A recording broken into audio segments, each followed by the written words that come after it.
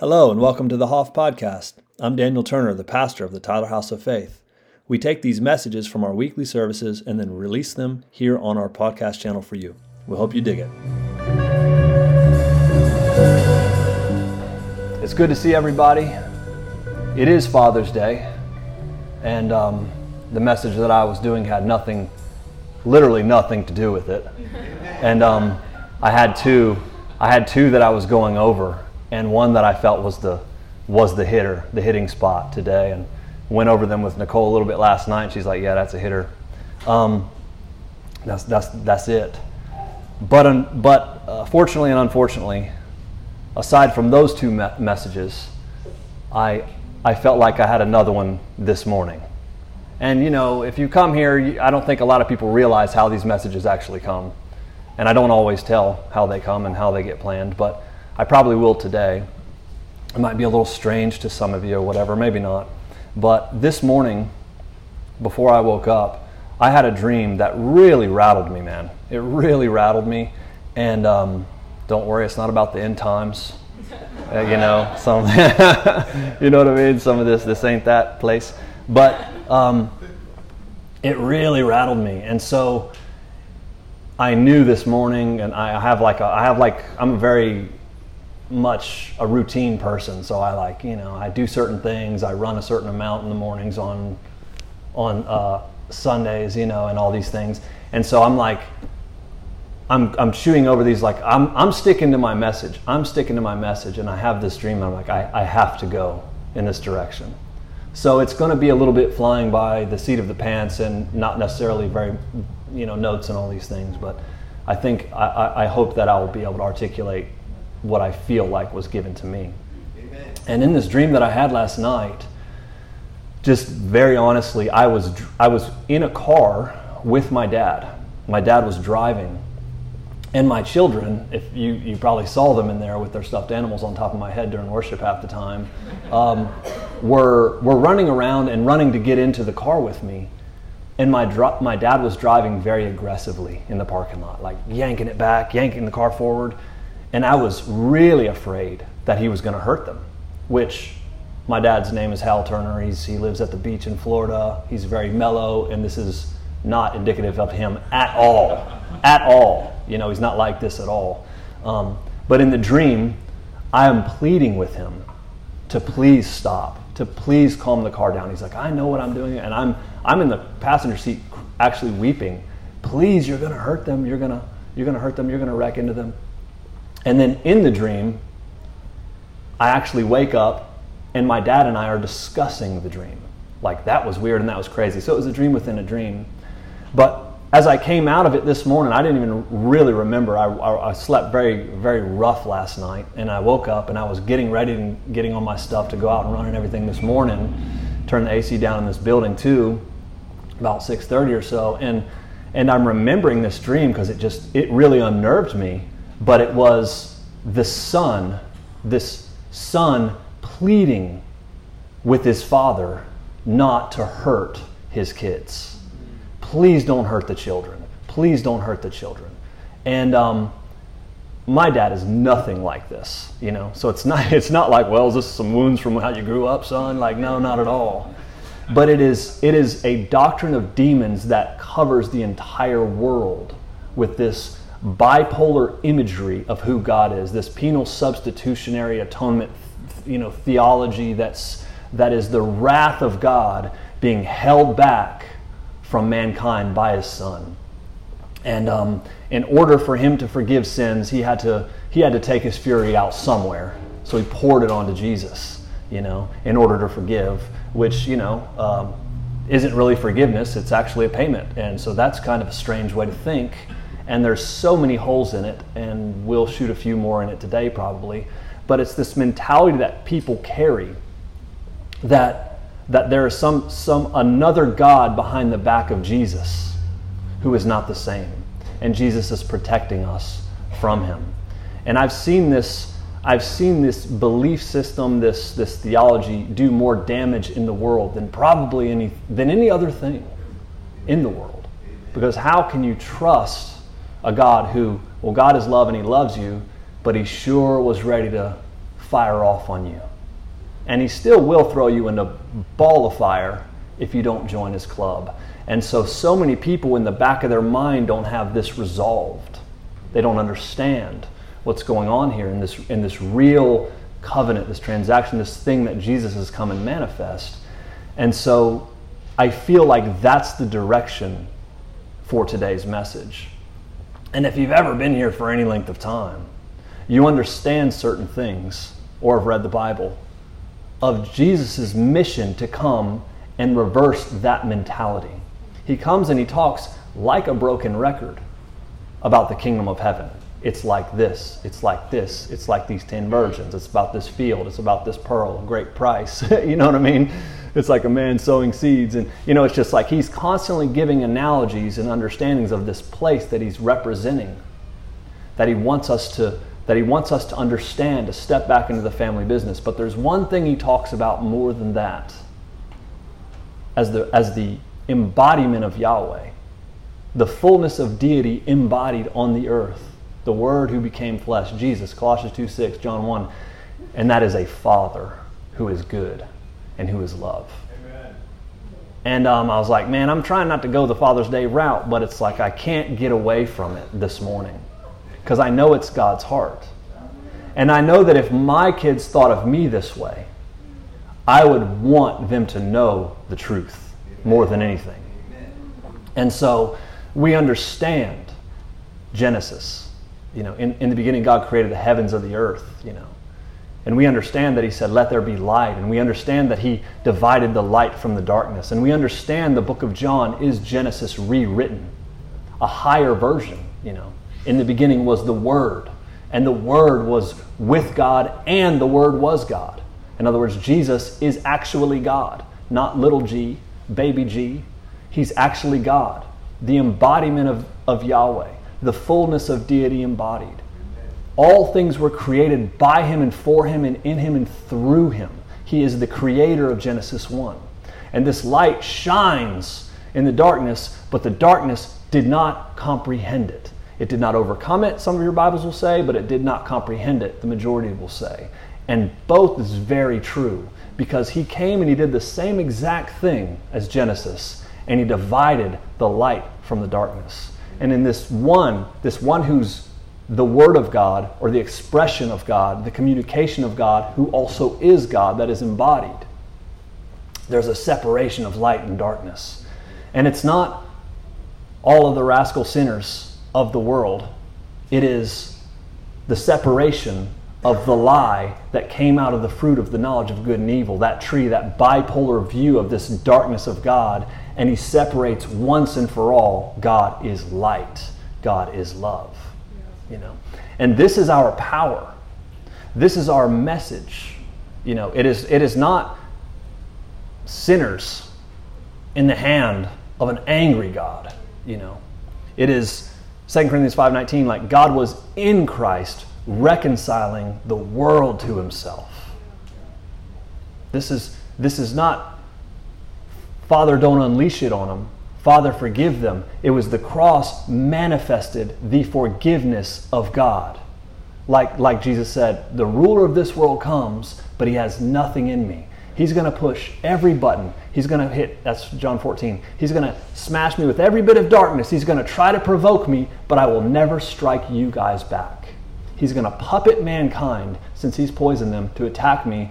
But all I will say is forgive them, they do not know. Because that is the heart of God. He manifested who our true Father is. And not only this, he did it his whole life. He did it his whole life, And he's warned, and he's literally said, there's so much about doctrines of demons and things that bear bad fruit. And what is Jesus said in Matthew 7, like about false prophets. The false prophets and false teachers that are all through the Bible warned about. And Jesus says they're like sheep, but they look like it, but on the inside they are ravenous wolves. You know what I mean? They're coming to devour. They are not. It is not the truth. And what did he say? You'll know them by their fruit. The fruit that is of life, which is the tree of life. Verse the fruit, which is the knowledge of good and evil, which is judgment, condemnation, separation mentality. And then we have the fear of the Lord, which is God consciousness. In other words, consciousness or acknowledgement of who God is and that He's never away from you. You know what I mean? This prophecy, this Joshua in the book of Joshua, I will never leave you or forsake you. This prophecy of the new covenant. Keep my law in your heart and your mind, and you'll have great success all the time for your entire life. You know. And this reality that we're called to walk in through the indestructible life of being crucified with Christ. You know, that Galatians 2:20, like, I've been crucified with Christ. It is no longer I who live, but the life I now live, I live by the faith of the Son of God. Amen. Not faith in the Son of God. The faith of is what that really says. The faith of the Son of God. He's been so completely faithful to His covenant. He's given life. And now I live this resurrected, powerful life of walking through. And you guys have heard, there's messages on the podcast like, the man who could not die. That's a hitter. I don't know how long ago that was, but it was about the historical, the Fox's Book of Martyrs and some of the things written in John 20 and John 21. You know what I mean, about how John possibly would never die and how he was boiled in oil and all those things. All that fun stuff. But it didn't hurt him, and he was mailed off to the Isle of Patmos. This person who lived indestructible because he was the one disciple that stayed through the cross. But there's a crucified life that we're called to live that is so victorious. That we're living the life of Jesus is in us and through us. And in Him we're coming alive. It says that in John 1, His life is the light of men. And that could be controversial, but it's just like, if you're alive, it's in you. I mean, we sing it in our cheesy Christian songs. I shouldn't have said cheesy, but it's your breath in our lungs. You know what I mean? It's just like His life has been breathed into us as creation. We've always had Him breathed into us to actually exist, because He actually is life. You see how these things just rattle through my mind, but the whole thing is so congruent, this Bible. You know what I mean? The tree of life Himself. But it is our calling to live the identity of the sons and daughters who manifest Him. The 2 Corinthians 3:18. Those who see Him without a veil over their face, they begin to reflect Him from the same image, from glory to glory. We're the only religion where it's not about what you know or how many years you've been focused in. We're the only religion where we're transformed by what or whom it is we behold. When we see Him, it changes us. The more we see Him, the more we come alive.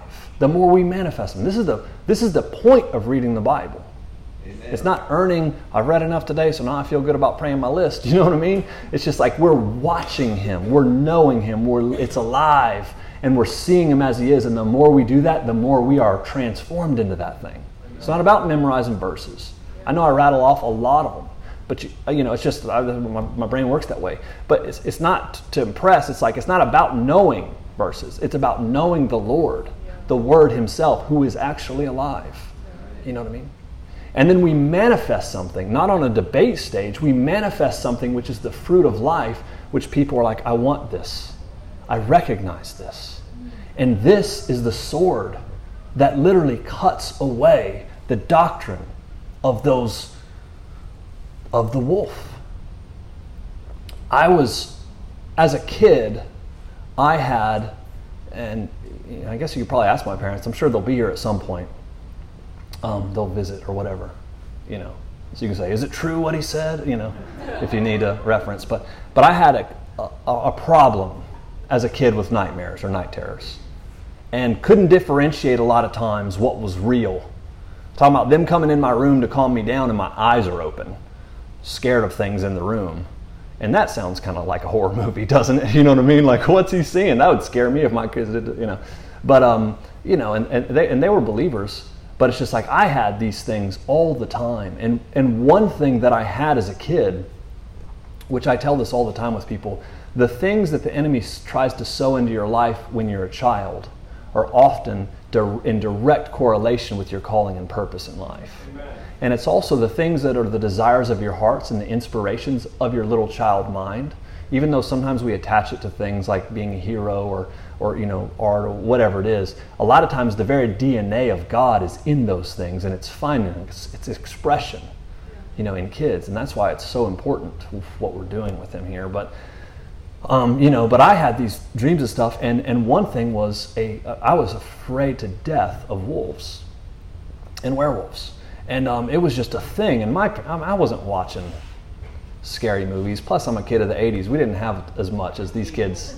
Yeah, we had Teen Wolf. Yeah, we did. But Michael J. Fox. I'm surprised you know that, youngin. But yeah, we did have that. But I was really afraid of this thing, and it was a theme of mine, a torment of mine as a kid, until I got older. And when I got older, those dreams and a lot of the things that I had squelched down, lucid dreaming and these prophetic things that I had shut down just because of fear, started to happen so much more on a heightened rate in my upper teens to early 20s. After I'd left I was living as a sinner, so that I was fulfilling that role for quite a while. But as I started to become a Christian, I started to have dreams that connected me to my childhood terrors. And sometimes they were literally werewolves. Yes, we're talking about this on a Sunday. I told you, I'm just going off the cuff here, so this is a conversation. But I'd have these crazy werewolves and wolves and all these fears and stuff like that I'd have as a kid. And but the Lord would speak to me in it. And I remember I'd be on a countryside of a city, and I would see these massive wolves, like werewolves, running over the city, and it was like, oh my gosh, it's like an army invading. And a van would pull up, and this happened several times. And I had a little childhood friend named Matthew, and in the van, there would be a .22 rifle in the van. And I'm like, I'd find Matthew's .22, and I would take it, and I would go into the city to rescue people from these werewolves. This is getting very odd very fast. I can kind of see that, but it's all right.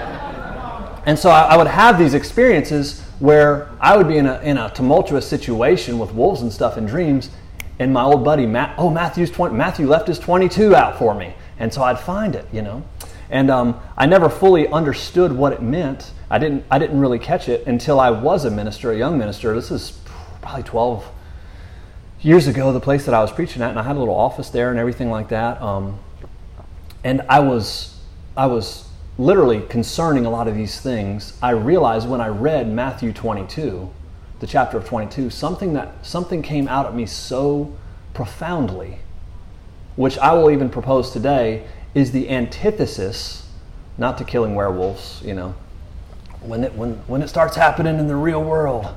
No, like some weird movie. No, but to the false doctrine, that false teaching that comes in like a wolf to devour people. There's something of the love of God in Matthew 22 that completely disarms it. And as I was reading Matthew 22, I remember one day, I actually have it written in my Bible, and every time I get a new Bible, I write the date of when this happened, and I can read it. It's in 2010, I think it was. Let's see. Well, I did used to have it written. Maybe it's a different Bible that I had it in there, but February the 5th of 2010. And it was when the Pharisees, first the Sadducees are chipping away at Jesus, trying to get him to trip up in his words and get in trouble. Then the Pharisees come, and some of the Pharisees were actually lawyers, but they were like Jewish lawyers, of the Jewish law. And they would test him to get him to say certain things. But one of them, this lawyer comes and he says, "What's the greatest commandment of the whole law?" And Jesus said this. This is my Matthew 22, Matthew 22:37. He said the greatest commandment is, "You shall love the Lord your God with all your heart and all your soul and with all your mind." This is the first, and it is the greatest commandment. And the second one is like it. "You shall love your neighbor as yourself." On these two commandments hang all of the law and all of the prophets. And so this mentality, I remember reading this on February 5th of 2010 and walking from honestly, I was walking to the bathroom I remember walking to the bathroom and just thinking of there's something profound about that. And I heard it in my mind over again as I was kind of repeating it. On these two hang all of the law and the prophets. And I saw it for the first time.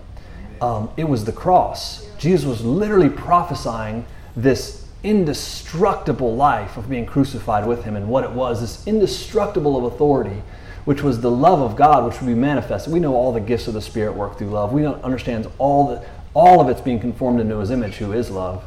But I saw for the first time what are the greatest commandments, and I saw this beam that goes up and down. And it says, you shall love the Lord your God with all your heart and mind and understanding. That's like up and down. And then the second beam was the other beam of the cross with his arms out. And it's like, and you shall love your neighbor as yourself. And I see these arrows and I see these things, and I hear him say, on these hang all of the law and the prophets. And here he is, the Son of God, the embodiment of God, God in the flesh, the fulfillment of the law and the prophets, the love of God being manifest. Not a bipolar, angry God, not this false teaching that bears all this terrible fruit, but God, the Father of all, reconciling all men to himself, not imputing their trespasses against them, as it says, accepting everyone, forgive them, they don't even know, they're ignorant, they've been poisoned. And it was this powerful love that even when the Pharisees and the Sadducees and stuff, they were coming out to get him, he was still steering him in the way of the truth. And I thought, man, there's nothing more powerful, because we talk about, and I'll self-admit that I'm not the sharpest, knife in the drawer. And so when we talk about spiritual things sometimes, me growing up, I need it to be very practical.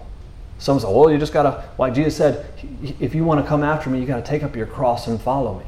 It's like, huh?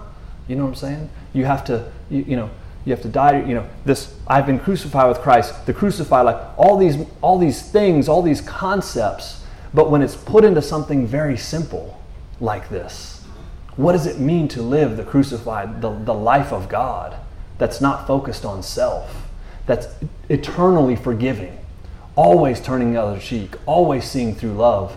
And it's just like, hey, the cross, that life is to seek first the kingdom above all things. That is loving God with your heart and mind completely and totally at all times.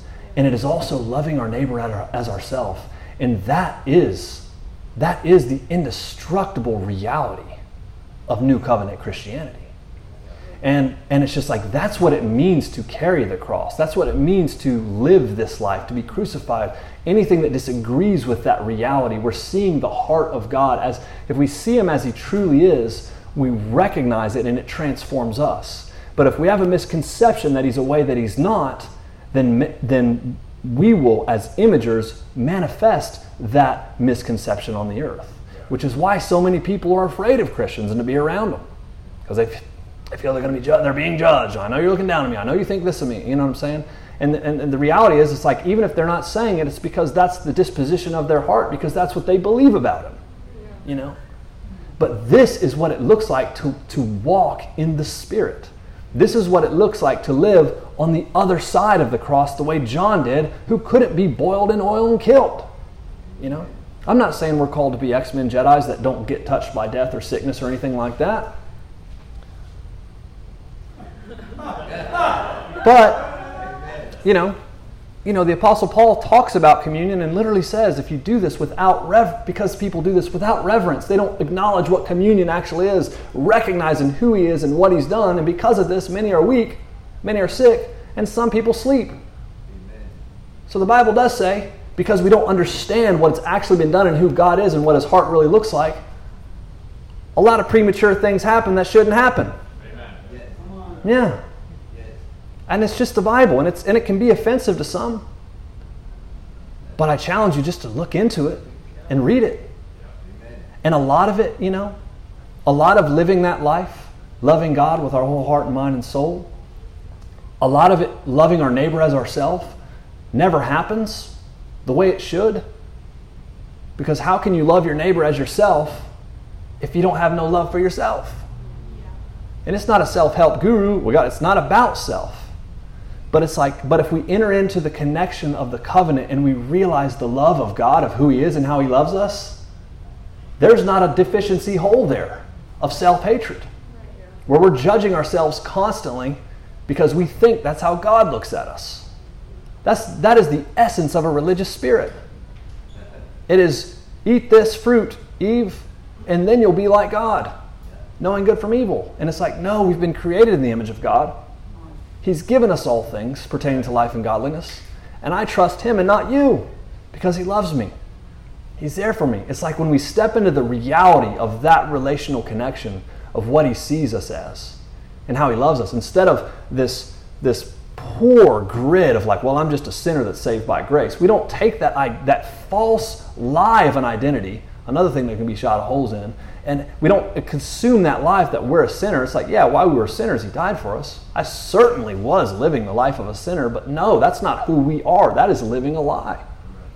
We're the sons and daughters of God. And He loved us. You know what I mean? And it's like Jesus is coming and saying all the time, manifesting it and showing us He's not what you think He is. He's not what the world has thought. And He does the whole time by stealth, right? 1 Corinthians 2, because if the rulers of this world would have known, they would have never crucified the Lord of glory. So He keeps Himself as concealed as possible. Man, this Lazarus teaching I was going to do is going to be such a heater. But it talks about that, how He's keeping Himself concealed. It's so cool, something I've never seen. Maybe next year we'll do it, maybe some other time. But, but it's like He keeps Himself as concealed as possible if the rules of this world, and He goes all the way into the cross, like it says in Hebrews 12:2, for the joy that was set before Him. It's just like we've got God as this angry one that's punishing and accepting, and we have this twisted view, and we wonder why it bleeds through our lives and we never enter into the fruit of it. Jesus didn't manifest that at all. Nothing. And if we see God as He truly is, we'll understand the way that He loves us. And then loving the neighbor as self comes straight natural. You know what I mean? It's not like, well, you just got to love yourself. You got to have some me time and all these little silly, let's watch Instagram, self-help videos. I'm not talking about that kind of mess. I'm talking about knowing the Lord, knowing God who is love, and understanding His acceptance and love for you. And it changes and transforms everything. I love that scripture, man. That Hebrews, the Hebrews 12.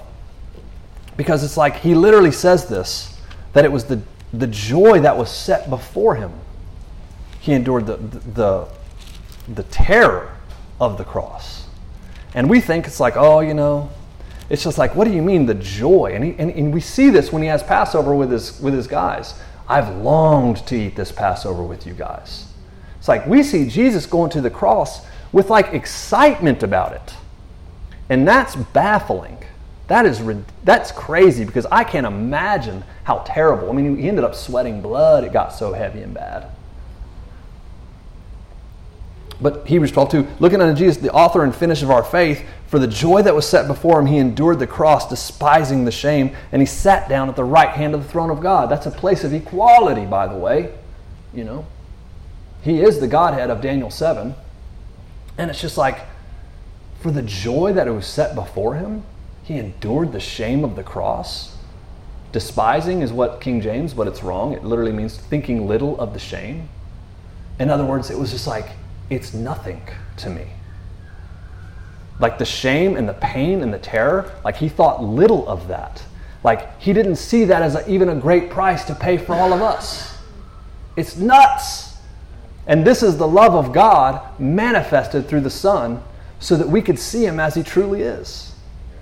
And it is the werewolf killing, cross, key of David of Isaiah 11 or 22:22 that prophesies Matthew 22 of this key, this thing that would unlock everything for mankind. And we would live this supernatural, spiritual life of the Spirit and release heaven on earth everywhere we go. Right?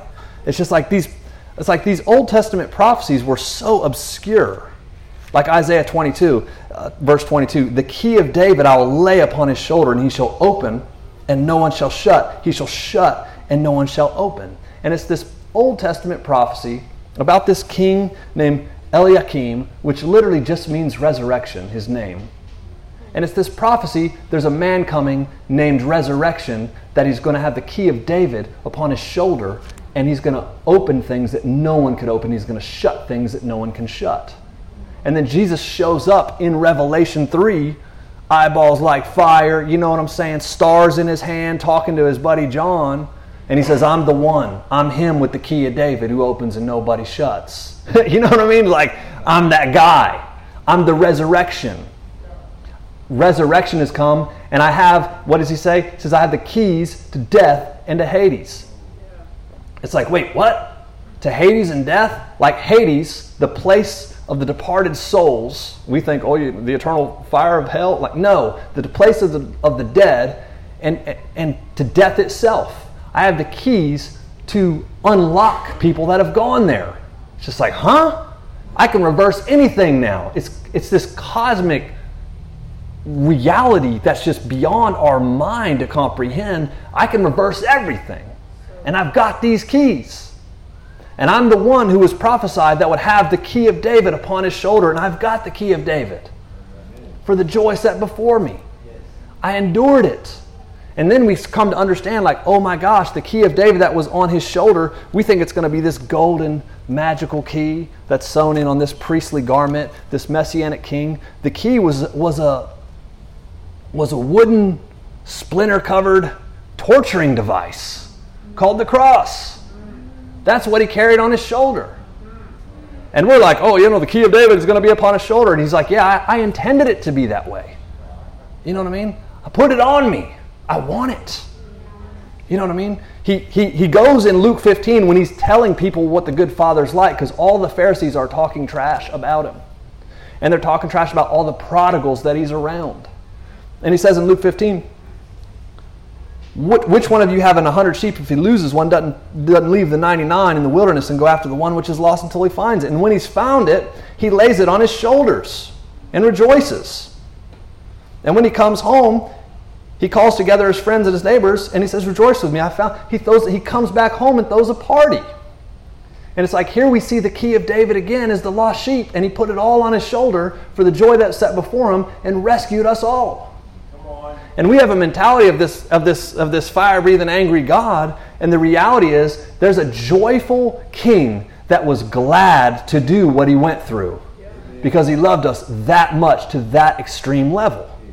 And the Pharisees are like, I know how God sees people. And it's like, you don't know how God sees people. He leave the 99 to get even the one, even the 1%. If only 1%'s lost, he'll put it on his shoulder and he'll throw a party about getting it back. And that is the wedding feast of the Lamb of God. That is heaven that it's talking about. He's talking about heaven. And this is the heart of God, not a pagan. Desiring blood, you know what I mean? Not a pagan. Sacrifice. It's like, I haven't loved these things. It's different. It's a completely different mindset. I could do this for 3 hours and just lay it all out, but we don't have that much time. And I know some of y'all are hungry, I can tell.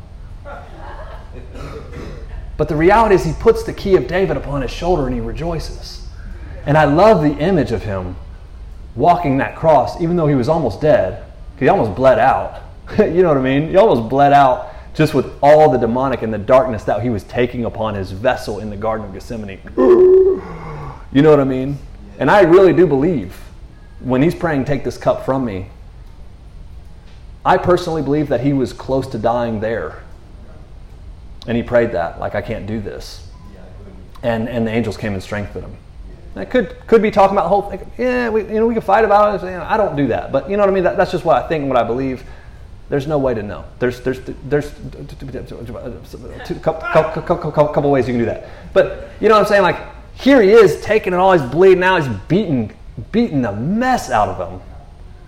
And I see him holding that cross like the lost sheep for the joy that was set before him. And it's almost like I've got them. Yeah. He has us. He's rescued us. You know what I mean? It's just like it's such an incredibly beautiful thing, you know. And not just us, 1 John, but the entire world on his shoulder. And he's holding us, and he's saying, they're playing right into my hand. I know this looks bad, but they're playing right into my hand, and I'm rescuing you all. You know what I mean? For the joy, the key of David, this glorious, wonderful thing. It was the glorious, wonderful thing if we could see it by the Spirit. You're rescuing everyone. Happy Father's Day. The heart of our Father come down by stealth and rescued everybody. If we see this, we're transformed into this. It's real. That's why you can feel it. That's why they could feel his words, because he wasn't a scribe. You can feel the words of the Lord. You know what I'm saying? It's just like he's bringing them back. Dad's got us, you know. And there he is. And the Pharisees weren't pleased with that story. And that's Luke 15. That's the prodigal son. It's Father's Day. That's probably what that's what you teach on Father's Day, right? I'm not doing it. No, but he does. He teaches them that same story. Guy had 2 sons. The younger one said to the father, "Give me the portion of the goods that falls to me." Many days after, the young son gathered all his possessions with his prodigal living. He spent them all on a bunch of very evil things. Went and joined himself to a citizen of another country. He was out in the fields eating the food of pigs. Was starving. Verse 17, but when he came to himself, he said, "How many of my father's hired servants have had bread enough to spare, and I perish with hunger?" And that's beautiful in itself, when he came to himself. That's Jesus telling the story. He wasn't himself. Just like you're not yourselves. Forgive them. They do not know. They don't know what they're doing to me. They love me. They're my kids. They're like, no, they're not. They hate you. He doesn't see this way. The testimony of Jesus is the spirit of prophecy. It's seeing people not as they are manifesting, but as they truly are in him before the foundations of the earth, and calling that reality forth. He did it on a mass scale. I'll arise and go to my Father. Remember, he makes up a script. I know exactly he instantly becomes religious. I know what I'll do. I know the deal I'll work to get back into my dad's house. I'm going to say, "Father, I've sinned." That's good. There's repentance. But just turning around to go back was real repentance. "And I'm no longer worthy to be called your son. Make me like one of your hired servants." So now I'm going to go tell him how to do this. He arose and he comes to his father, and as he's still far away off, his father sees him and starts running, which was so improper for a wealthy nobleman at the time. It says he runs and he falls on his neck and he kisses him. His son was completely unclean. Dad didn't care. And the son's like, "Father, I've sinned against heaven and in your sight. I'm no longer worthy to be called your son." And before he gets to the next portion of his script, right? His three-step plan of how his dad can accept him at least, and he can just impose the punishment on him. Make me like your hired servant, I'm no longer worthy to be called your son, so don't call me that. I'll just, before he even gets to that, he just admits to what he did, and the father interrupts his script. "Father, I've sinned," and it's just like, get him the robe, get him the shoes, get him a ring, which is the authority of heaven. It's like, get him all these things, and the father is just nothing like what these Pharisees have thought he was like. Amen. And he's manifesting this reality. Amen. Bring out the ring. My son was dead and he's alive, and he's lost and he's found. It says his older brother was in the field, the guy that had never left. He called his servants and said, "Your brother," he called some of the servants. They said, "Hey, it's because your brother came back." But it says the older brother would not go in because he was so angry about the goodness of his father.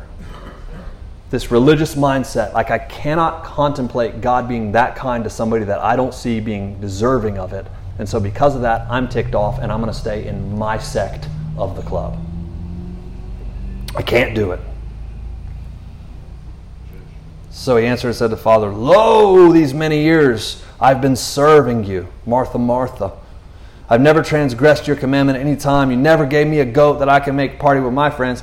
But as soon as this son of yours," again, the inability to love your neighbor as yourself, even his own brother, because he had a misconception of God, and this goodness of this father was becoming in a way that he did not believe. that he was. And this is what he's saying. He's telling this story to the Pharisees, and they knew it and didn't like it, you know. And he said to him, "Son, you're always with me. All that I have is yours. It was right that we should make merry and be glad, for your brother was dead and is alive again. He was lost and is found." I just did the prodigal on Father's Day. I don't know, you know. I'll close with that. How about that? But it's like this beautiful story is like, hey, you've all had God wrong. You've all thought he's something that he wasn't, you know. The prodigal, you know, with that misconception of who God is, people, they reject God. No, they reject who they think God is because they're like, I don't want anything to do with that. At least it's honest, you know. But he comes back, becomes religious. God quenches that. A lot of people think this is the story of eternity, you know what I'm saying, and the party of the Lamb, and this is heaven, and people are refusing to come in. You know, I'm not saying that that's true, but I'm not saying that it's not true. It's just like this mentality of like, hey, he had a change of mind and was living in torment, and actually came to his dad. You know, but I love the beauty of this story is at the end of the story, the dad's not in the party either. You know what I'm saying? Hearing the party going on and everything going on, the dad's outside talking to the older brother. So who's he going after? Everybody. He's telling the Pharisees, hey, this is where that story ends, and I'm here right now with you outside. Please come in. You know what I mean? It's not these rascal Pharisees, they're religious. You know what I mean? That's religious. That's being religious. Reverse religion is religion. It is. You know what I mean? And you know, and here he is telling them, it's just like, hey, listen, we've had him wrong. And Jesus' mission, he comes down, the solution, I'll show you who dad is. Call him Abba. It's like, what? You can't do that. Like, yeah, I can and you can too. Yeah. This is who we are. Yeah. It is the love of God manifested in the person of the Son, who's also God.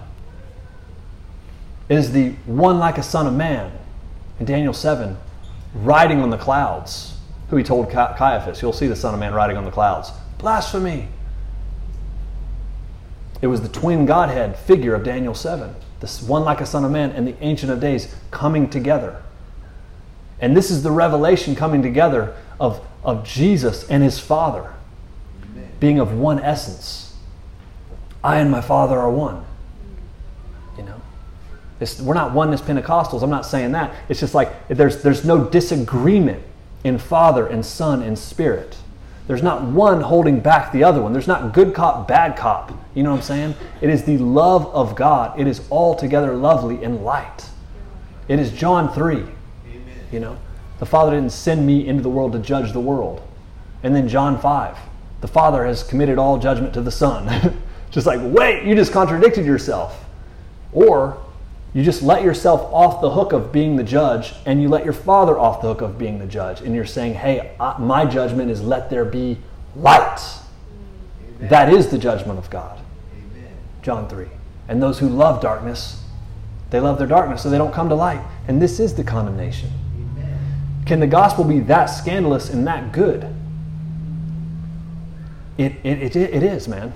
Amen. It's actually good news. It's not universalism. Everybody's just going to go to heaven. You know what I'm saying? But what it is like God loves the entire world, not just the elect. You know?